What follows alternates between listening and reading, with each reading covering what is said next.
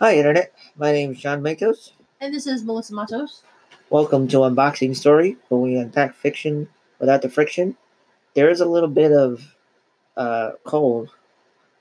I I want to keep going back to thermodynamics every time we do the intro. It is cold today. It is our first real wintry day. If you hear a little like it sounds like waves crashing. That isn't like an ASMR video that you forgot to click off of. It is Our heater. a little heater in Our our little space here. room. However, if you start hearing, Hoff monster noises, feel free to check on us that we are still alive. Melissa is getting over a bit of a Really what would you nasty call cough. It was a nasty cough. nasty boy. But I can talk again. Haha. There's not much in the way of Banter today. like the other thing I don't know why though, because I'm hyped. I just had Turkish coffee and I am wired. I think maybe there's just like there's just what's in your brain is just the hamster wheel and it's just going spinning like mad. Which will be good when I go to write for Neno today. But yes, well let's discuss that. So I was worried for your sanity when you were already doing rewrites on your secret ultra like passion project thing, and then you were just like, and I'm also going to do Nano. So how is it? Also doing. I have let go of the secret passion project for now. Because I got to the beginning of Act 3 and ground to a halt because I do not know how I wish to proceed. Okay. And said, well, whatever. So I'm going to start my Nano because I need to do something else for a bit. So you went to the Rebound novel. Yes. So right. Persephone is my Rebound novel. There you go. That's terrible. But I have questions to ask you about the Passion Project when we are finished with the podcast. Oh, okay. Because this is how I would like to know your opinions. How you create mystery in the audience. Ooh. What's that question? I'm I think about halfway through Ted Decker's Girl Behind the Red Rope. I have only read one other Ted Decker book. It's the book he did with Frank Peretti called The House, I believe. And I know you guys had read that for one of his books for did you read the whole series for No, I don't think we did the whole series. Book club? And I don't think I actually read the book. I feel bad. I tried to and was not a fan. Oh, okay. Maybe? No, That's not true. I don't know. I don't remember. I just wasn't... You're allowed to not be a fan. I was not gripped by it very much. Okay. Yeah, well, it's interesting because we have kind of talked about with thrillers, there's kind of like some things that you're that you glom onto and some things that you're kind of like nope. And with this one, what's interesting is that I started to read it as a response to The Handmaid's Tale because it follows a woman who is part of a doomsday cult, and but with like Christian trappings, right? And she and her brother are just starting to kind of transgress different things in the society. So the prevailing, you want to call it delusion or the prevailing cult center is around the idea that there are going to be these demon things called the Fury that are going to destroy all of humanity and leave the world for this like Christian society, this like small village thing. And Rose is the cult leader, and she apparently like revealed this to everyone. And there's this angel named Silas who the main character, Grace, sees and like sees the demons and everything. So you're kind of wondering, is this like a mass delusion? What direction are they going to go with it? And that was kind of interesting. And then it started to get a little bit long in the tooth.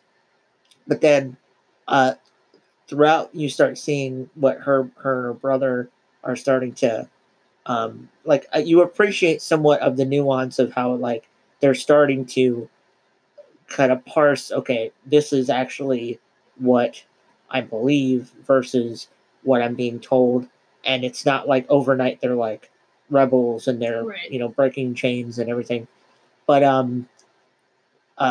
recently, Grace is seeing this girl, Bobby, who appears to her and her alone. And she seems to like represent like wisdom. And then her brother sees Silas, and so at first I'm trying to think like, okay, so are they trying to do this weird thing where there's like a, the Fury represents like the male patriarchy, and so Silas is like he's gonna appear to the boy, and then everything the girl does is hunky dory. But then there was just a twist in the middle that was like, oh, these are what these things are that are talking to them. So that's all I'll say about it. So keep it up in the air. And if it sounds interesting to you, I certainly think that it's Ted Decker and his wife that wrote it together, and so it's interesting to see that's cool. them kind of tackle this thing of sexual politics, but through the eyes of this cult, considering that they are believers, right. Kind of what their opinion is of this topic. So I would recommend you check it out.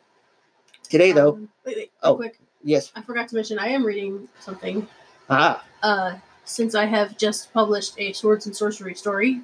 Yeah. I decided to read what most people consider the origin of that genre. Which is, I forget the actual title of the compilation, but there's stories about Fafhrd and the Grey Mouser. I don't know if you've ever heard of them. But she's seeing the dull lights in my eyes. But Fafhrd is like a big barbarian type thing, very Viking barbarian like. Mm-hmm. And I haven't seen the Mouser yet because they're starting with one that's just the barbarian guy. Mm-hmm. But I'm assuming he's more of a roguish type, small person that can sneak in and out of things. Okay. And they're kind of considered the original, the original types of sword and sorcery stories. Oh, okay. I like the writing. It's fun. It's very, that kind of Conan the Barbarian feeling sort of thing. Yeah. I'm not sure yet if I'm going to come down on the side of, oh my word, I forgot how sexist fantasy used to be. Or not, because I need to see what the ending is. But right now it's not coming out looking terribly good. At first I thought it was kind of interesting because he's in a culture where it's not really a matriarchy necessarily, but the women are the ones that can do magic. And they're all ticked at their husbands because there's this like traveling show that's there, and their husbands are like going to watch that every night and not coming home, so they're all like making it miserable for them. And it's like, what is going on? And they talk about it as though the wife or the mother of the man is what's in charge of the household. But at the same time, the way Fafhrd treats people is a little weird. So I'm like, I don't know exactly where this is going yet. So I gotta see what's happening. Yeah.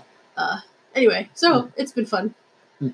Yeah, that actually reminds me, there was a video I'd like to recommend from a channel on YouTube called Like Stories of Old. And it's about, he basically just walked through all the adaptations of Beowulf, but then kind of referenced a commentary that J.R.R. Tolkien did. And it was interesting, especially after our Inklings month, where we read his essay on fairy stories, to see him talk about the deconstruction of Beowulf and people kind of reducing the story in all these different film adaptations that have been done, and then kind of the essayist in the YouTube essayist, Like Stories of Old, was kind of trying to explore, okay, are these films that adapted it actually getting at something, or are they doing like what Tolkien did and reducing it and criticizing the heck out of it and forgetting something that was essential about it?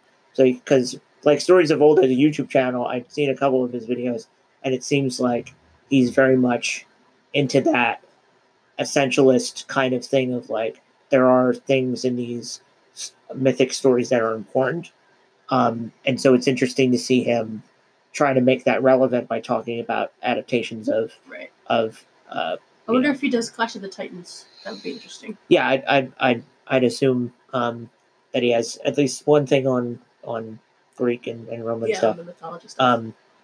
It was funny though to hear one of the adaptations call one of the characters calls Jesus the Roman God. It's just like, well, that's kind of funny to hear. Because I had just shown you that thing where it was walking through all the different Roman and all the critics of how Christ. Other people talked about it at the time. Yeah, and it's just like this. Yeah, so I didn't, but I didn't think about like the northern some sorcerer. Yeah, you know, further north, that's all they know is that Rome had it, and Rome brought it up there, and you didn't have a choice because Rome was like, "You're going to worship this guy." And you're like, "Oh, I don't even know what you're talking about." Yeah. Also, I wanted to mention I have found my spirit animal. There is a webcomic called Slacker Dragon, and it is beautiful. And anybody who likes fantasy and fantasy tropes should read this webcomic because it is brilliant. That's all. And I'll compliment on that. A lot of these kind of newer comic strips, they kind of skimp on the cartoonistry. Because like, you have things like Cyanide and Happiness where they just do stick figures basically, and the daily, what was the oatmeal. Oh yeah. That just kind of have like more simplistic artwork. But I like how, like, for people that know of the Gudetama egg, it's very much that kind of feeling of like you can feel the dragon's like slackerness through how he's drawn. And then you were saying that there's this undead knight that he just kind of keeps around. It's just this little skeleton of a guy. He's just laying there. That just lays there and with talks this to him. This like petrified face, and it's so funny. It's great. So I was gonna read the title of my article. I wrote an article called "Ode to Dr. Sleep" or "How I Learned to Stop Worrying and Love the King," because I was starting to think of "Ode to Sleep" by 21 Pilots, and I felt like that's a good way of talking about why I liked Dr. Sleep, because rather than think of the rational way of describing what I liked and disliked, I thought of a poem. So I was like, well, that's a good compliment. Well, that's a good thing if it stirs you up to write poetry. Yeah, so I think what we can do is we can go through our likes and dislikes and then get nerdy, because that's what we want to do. Yes. So the thing that I liked personally was that he, Mike Flanagan, the director, wasn't doing a Shining Part 2, and that he felt slavish to we need to hit certain plot beats so that this mirrors the original. It felt more like how Tolkien has that like mirroring that's more tangential, where like, oh, this love story looks a little bit like this love story, and like how it works in real life, you might be inspired by other love stories, but you're not like a clone of this other character, and you're gonna like, anyway, it feels like there's a lot of stuff that, if you're doing a sequel, you feel tied to certain things that you need to do. I need to have this character represent this character. Like I brought up Force Awakens, where you kind of need we need a Han Solo, right? We need a Yoda, and so like there's different characters that you feel like you need to just from whole cloth replace. So I felt like that was one thing I liked about it a lot. How about you? I liked the depth of the lore that it went into. I think Stephen King one of the few things, because I, like I said, hashtag I don't like horror at all. I don't tend to like his straight up horror things. But I don't know if that's his fault, because I haven't actually tried to read any of his books. I've just been going off of adaptations of his stuff. So if the level of world building in his books is like the level of world building that was in this movie, I might read some of his books now, because that was like some seriously in-depth world building going on. Yeah. And it had history, it had weight to it. It was interesting, and I really enjoyed that part. I thought that was pretty cool. I'd also say that he seems to be a fan of kind of anti-mystery, is what I'm starting to call it. Anti-mystery? Where it feels like there are certain thrillers where they introduce a mystery, and when it gets to the point of this like dramatic reveal of what the answer is, it kind of lets me down. And I feel like there aren't many people, like, say, for example, Alfred Hitchcock. In Psycho, the first time you see that, you never forget learning what the twist is. What the twist is, right? So I feel like there have been people that tried to mimic that kind of falter a little bit. But what I liked about this adaptation was you know right away who the bad guys are, but it tries to work at making what they do horrifying, right? And so it was, I'll get to kind of certain dislikes about the villains, but I felt like they didn't push me so far as to gross me out and make me feel like they did a good job of I was disgusted and turned off by how they were like exploiting like the kids that were being harmed in the film and different things like that. Like I didn't get to the point where I was like, you're trying to use violence as a way to, shock. Yeah, and I think that was brilliant. I don't know, like I said, again, if it's the writing or the director necessarily, but the way they did, because there is a very intense torture scene in the middle of the movie. Yeah. But instead of just showing you that and dragging it out like some horror movies would, they show you instead, spoiler alerts if you haven't seen it yet, there's a character that can kind of enter someone's mind. So instead of watching the torture immediately, you're watching her experience it through the person's mind. So you're not seeing the actual horror, but you are still seeing the reaction. So it is still terrifying because she's like freaking out. But it's not the same level of watching the actual torture the whole time. So I think that was a really brilliant way of showing you how horrifying this is without having to show it to you directly. Right. So yeah, that was pretty brilliant, that scene anyway. Yeah. And when the way you explain how they build up to it, it almost makes me feel like, well, this is like plotted like a Western. Because in a Western, you know who the good guys are and who the bad guys are at the beginning. What you're anticipating in a Western is the showdown. You know they're going to fight. Right. You know it's going to be a big deal. It's a good point, yeah. And you're waiting to see it happen. You're like excited to see that part happen and to watch the good guy put the bad guy down. Right. And that's what you were building toward in this. You knew who the good guys were and who the bad guys were. You knew they were going to have a showdown. You even knew where it was going to be because of us knowing the prequel and the previews. But like, we know it's ending here, but how are they going to do it? And how's it going to look? And we want to watch the bad guys get put down. Right? Like that was what you're anticipating. So I thought it was kind of fun, interesting that was the way they built it up. I mean, I don't know if there's another term for that kind of a plot where it works in a Western, but it also works in other things. But yeah. So I think what's the parts that kind of took me out of the movie were not necessarily the fault of the movie itself being poorly made. They were more or less problems with how a sequel like this works and the choice to have certain things be tributes to The Shining, and me thinking, he's playing with different visual cues from the original.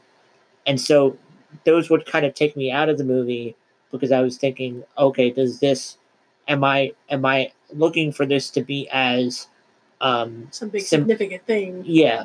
So one of the things that did it probably the most was Rose. The villain's name is Rose the Hat, and so she has this hat, and at one point, Crow Daddy, who is her kind of, they're kind of co-leaders of this doomsday cult, of like zombie, we suck the life out of people things. He at one point has a blue cap on, and so there was this weird thing where like he's like giving this like soliloquy about there will be no justice and things like that, and the whole time I'm thinking they both look like hippies. So there was this weird thing of like I don't understand whether you're making some kind of comment about the baby boomer generation and how like Rose the Hat's hat looked kind of like Stevie Nicks, and then he's like this very Native American actor, and there was also a Native American in The Shining, but then he's wearing what looks kind of like a blue Trump hat, and he's talking about how there's no hope, and she's like screaming at this little girl until she cries, and so like there's this weird thing where like if you are gonna do some kind of commentary, but then like you said, you're simplifying the plot to this very basic like Western type thing. I think probably like my kind of pet theories about those specific symbols aside, I think that there's one thing that was sticking in this other review is Craw too, where there's a character that seems to be like gun phobic, but then in the end he's like shooting people. So there's this strange thing of like this seems like a politically driven metaphor, but then or like some kind of statement, but then it's so obscure because like they don't really actually finish any of the so it's not that it doesn't feel that deep. I think part of the issue, at least this was it for me, going into it, having been how can you not watch the original Shining and not be stuck with those kinds of that director? Like how Kubrick is just a different kind of being. Yeah. Like he's just on his own level. And so having that level of symbolism and deep meaning that was applied to the plot in The Shining. Like I said, again, whether that was from the writing or that was more Kubrick or whatever that was, it was its own thing. Right. Going into this one then, expecting that kind of symbolism and that kind of deeper meaning, I think made a lot of it feel hollow like that. Because you're looking for, like, there were several things that I wanted to see get tied up that didn't. So, like, the ghost that's in the guy's bedroom, you see it once, and that's it.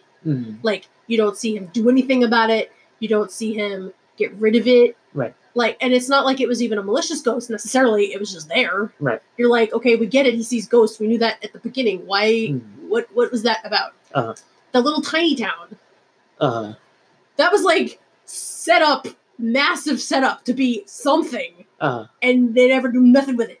So that, like, I would say that's... Is this just a visual cue so we know we're in the town where this guy lives? Like, what is this here for? This needs to be a thing. Right.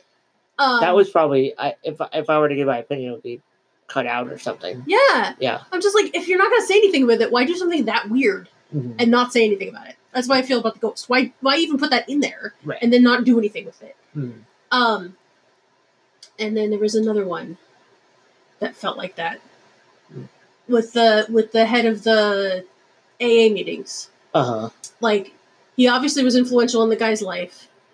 They did that whole thing with the repeat of the doctor's office, right? Making it look like the doctor's office from The Shining. But then that's it. They never use him again. Right. And I'm like, you left a lot of stuff hanging. And I think that's the thing that I was thinking was that this isn't poorly made. This isn't really a bad adaptation as adaptations go. It's just you're expecting, because of this other director and the style that was, you're expecting certain things. Right. At least I was. Maybe not everybody going to a Stephen King movie is going to be expecting that. Because, like, most people. So the way I felt coming out of this is if you go to this thing as a Kubrick fan, you're going to be very disappointed. But if you go to this as a Stephen King fan, you're probably going to love it. Because as far as Stephen King movies go, this was a really good adaptation, and I was freaked out, and I enjoyed it, and it was pretty cool. Yeah. So I think after the break, we'll talk a little bit more about some of those things that were going on in our heads as deep nerds about Kubrick and me being interested in like more of the philosophical things and whatever else comes to our little adult brains. We'll talk to you in a minute. All right. So what other beef that I want to pick before we nerd out about it? Because like I said, it's not like we didn't enjoy it. We had a fun time. I don't think they made it clear enough why they couldn't defeat the villain on their own. Mm-hmm. Because they did a lot of work to set up how powerful the girl was. Yeah, I wanna give her and the fact a that shout out. Yeah, she did a great job. I liked the actress. I liked her character. Yeah, her character's Abra. Her name is Kylie Curran. Yeah. And the guy that played, I don't remember his name, Danny. The guy that played Danny was pretty good. Oh yeah, Ewan McGregor boy. Yeah, he's awesome. He was Both are very strong. Both shine very strong. It's the terminology in the movie, right? Right. And are very powerful. And yes, like when they have the gang of them, the bad guys, I can understand them saying, okay, no, we need to trick them because we can't take on that big of a gang, which is true. I couldn't see them taking on like all 7 of them or whatever, how many of them were. But once they get rid of the gang and it's just the woman, I'm like, I don't see why the 2 of them couldn't have taken her down without what they did at the ending. Like, I don't think they set up enough that the girl was at her mercy because the girl messed her up several times during the movie and showed herself to be stronger. And I'm like, so why are they worried about this chick? Like, just go take her down. Anyway, that's just a little beef. Yeah, I think I bounce back and forth between rational and spiritual arguments about it because what I kind of was thinking about during it was they're using that thing of like positive imagery, right? But then it seems like King likes to play with this in this mysticism playground without necessarily committing to one spiritual worldview about what is actually happening, right? So it was a weird thing because in the one sense, he could be completely using like kind of the Nietzschean castle of metaphors, Jungian. That's why I was saying when we left the theater, like, it seems like this very Jungian thing of like you have to know the shadow and in order to control it, that type of thing. But there was this interesting interplay between, and sometimes it was, like I said, like happens with me with horror, there was this kind of like fetishization versus like the disgust with it, right? Because in one sense, he is trying to say, you know, if you struggle with alcohol, just saying don't drink anymore isn't going to cut it. But at the same time, you know, doing this weird thing where you're like putting a bottle of alcohol next to your table and then meditating about alcohol. Yeah, like exactly. If there's those types of new agey things that I think he's also trying to have us question, like if there's just one, you know, way that you can tackle this thing, because he kind of has this more universalist thing of like having, you know, say, for example, using children to say that there's something about their essence that makes them stronger than most adults. Right. So that's a very kind of, they're still pure.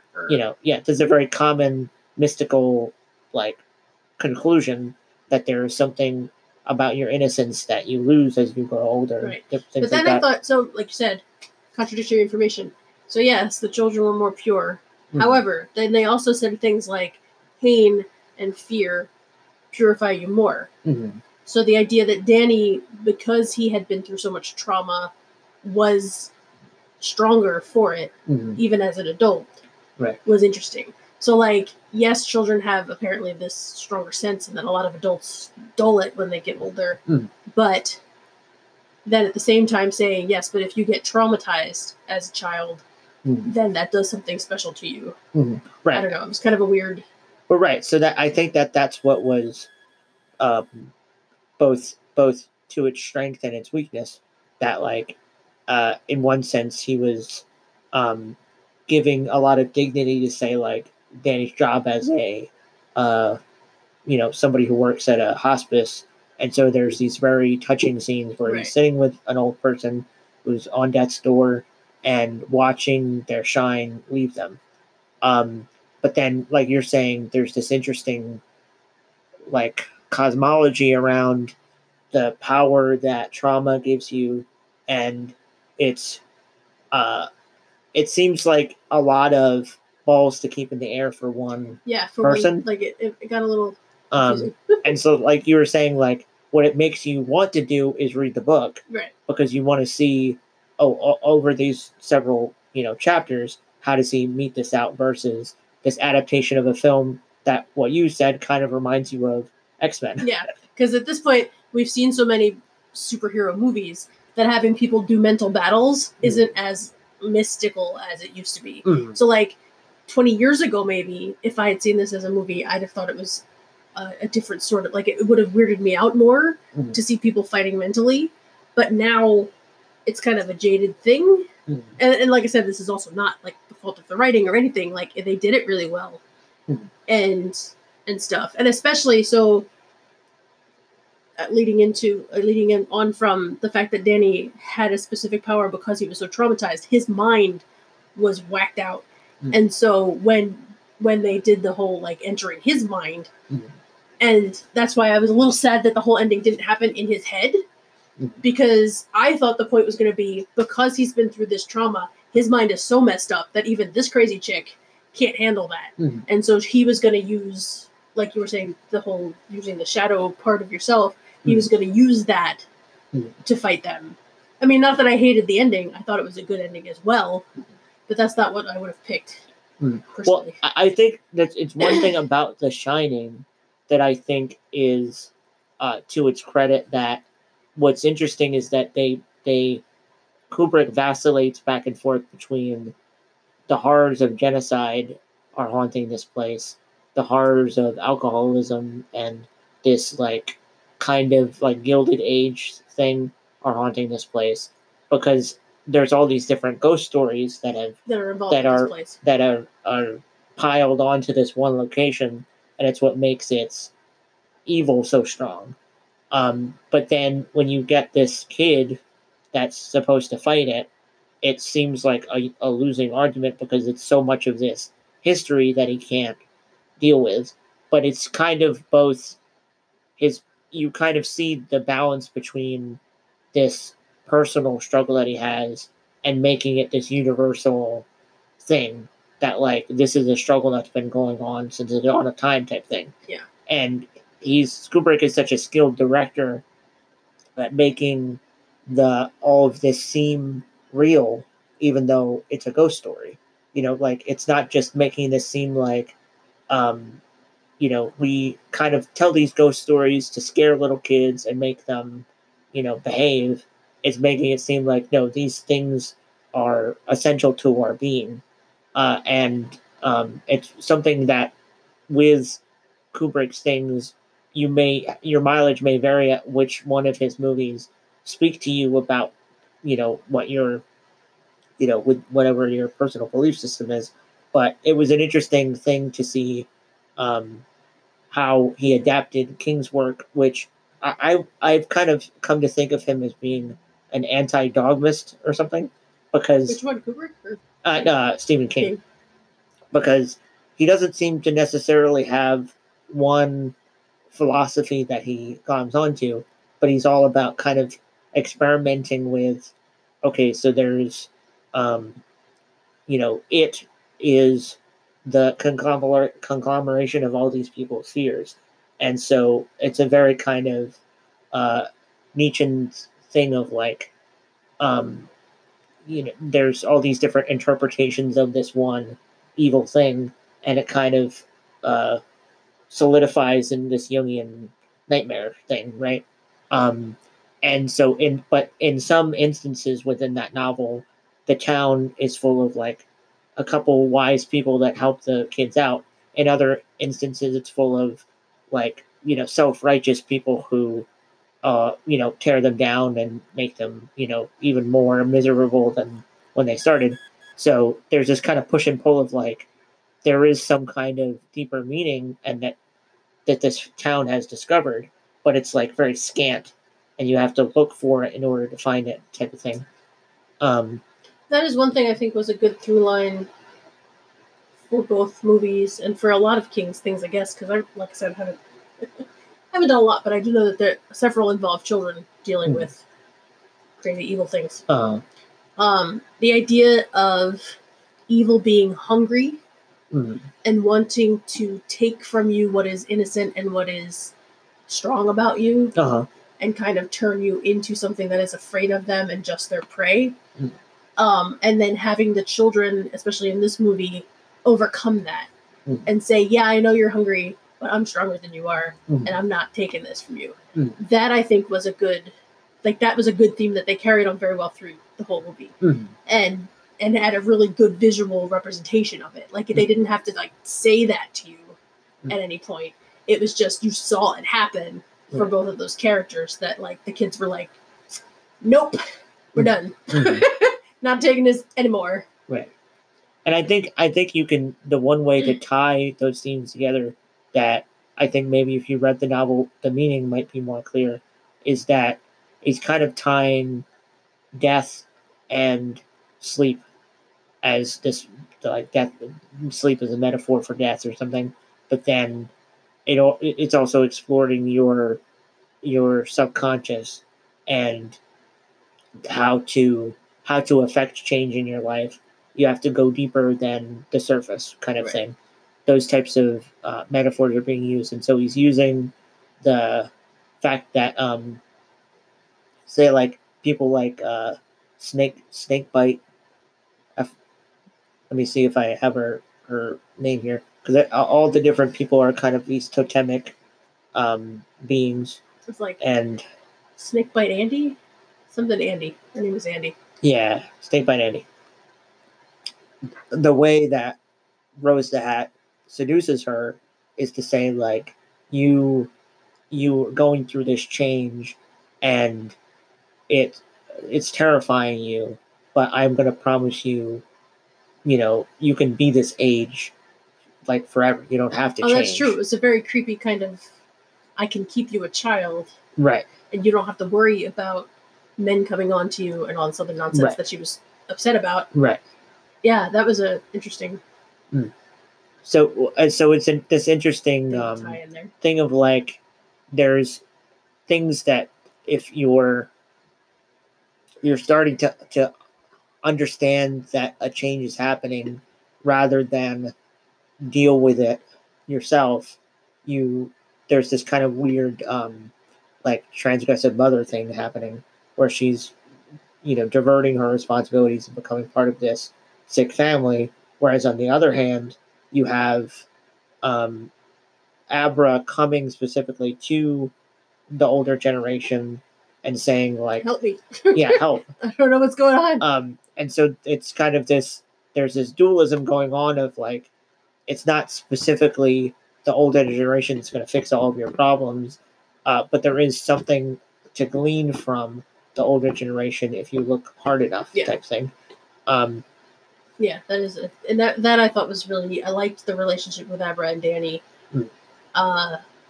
And they made it very realistic feeling. Yeah, because like the tiny town you were referring to, she just comes up to him in the middle of this thing, and his boss is like, I don't know what's going on. But there's a really, I think Kylie as an actress was able to show her naivety, but also this like excitement. There's this like dual thing of she was I'm terrified, but I know I can do this if somebody just helps me do it. And so there was that. I like it when they let little girls be little girls on camera. Yeah, I think she felt like a for real kid. Right, because I think that a precocious person might act less than their age in order to portray their age. Right. So I thought what was interesting was that it seemed like she was very earnest and being herself in portraying that character, and there wasn't any of this like the director making her like act, kind of, you know, saying like little kitty things. Right. It just seemed like I'm this kind of sporty girl who is very confident in herself, and I'm on the cusp of change, just like this other, Andy kind of is. But I need someone to be a guide for me because I'm just running in, all these different directions, and it kind of had that more like spirit guide type feeling. And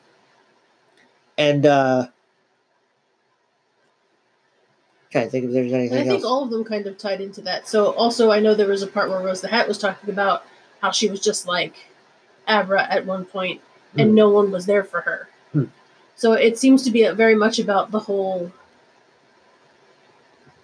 kids go through trauma. Just growing up is trauma, Right. And if you're not there for them like you need to be in a supporting kind of way, not just like, no, you're gonna be this thing, or no, I can help you get out of this thing. Right. Neither of which is the way it needs to go. But it's like, here, look, you gotta face this. I can't not let you face this. It's gonna happen, but I'll be here for you, kind of thing. Is what is needed, or the person grows up a mess. Yeah, and they were, I think, apropos to show this as she's coming to Danny because she feels within her own household, if I were to tell my parents what I'm struggling with, they would just think I'm crazy. Right. And so it carries on that Danny, as an adult, is seeking out these kind of more non-traditional families in order to find a place where he belongs, and he finds it in his job by like having these moments with the people that are dying. He finds it in AA by getting help good for friends his there with people that know that understand what he's gone through. Right.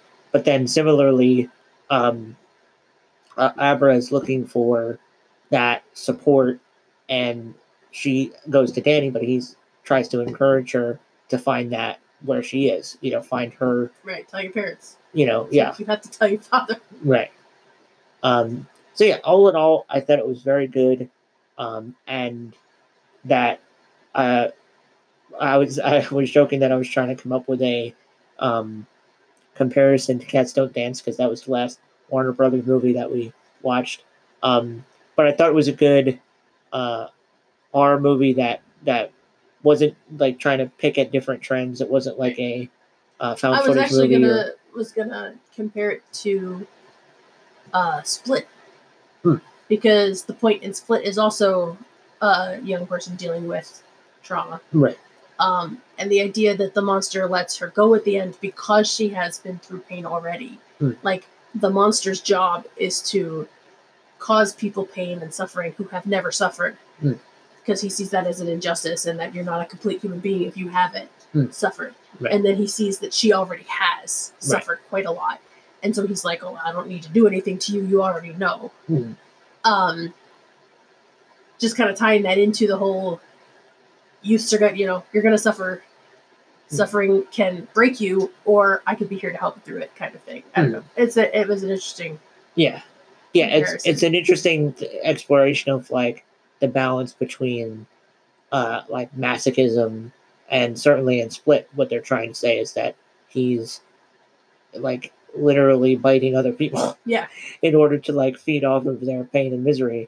But then there's this also another thing of like the main character learns to fight that by understanding that she has a power within her because she has suffered, and that there's things that she's learned because she's been through suffering that she can then use to free herself from that cycle. And then what she uses that for is have the courage to get out of her abusive relationship that she's in, and rather than be a masochist and allow that to continue to harm her. So I feel like Dr. Sleep was deep in a good way. It wasn't trying to out Kubrick. It wasn't trying to out Stephen King. Why would you do that? It was very good at taking those elements and doing something both fun and interesting. Scary in parts. It was exciting, and the acting was good. The special effects were amazing. Some of the scenes in there with the out-of-body experiences and whatnot were really good. Yeah, I thought the editing was seamless. I didn't notice anything that was messed up about that either. So yeah, if you want to tell us what you thought of Dr. Sleep, if you went to the fan event thing, or you just saw it in theaters, you can write to us at Unboxing Story on Twitter and Facebook. And Unboxing Story Podcast at gmail.com. Please write us. Our inbox is lonely. Mm. And you can also leave a message at our Anchor page. We'd love to have you and your voice on the podcast. Thanks for listening. We'll talk to you later. Bye.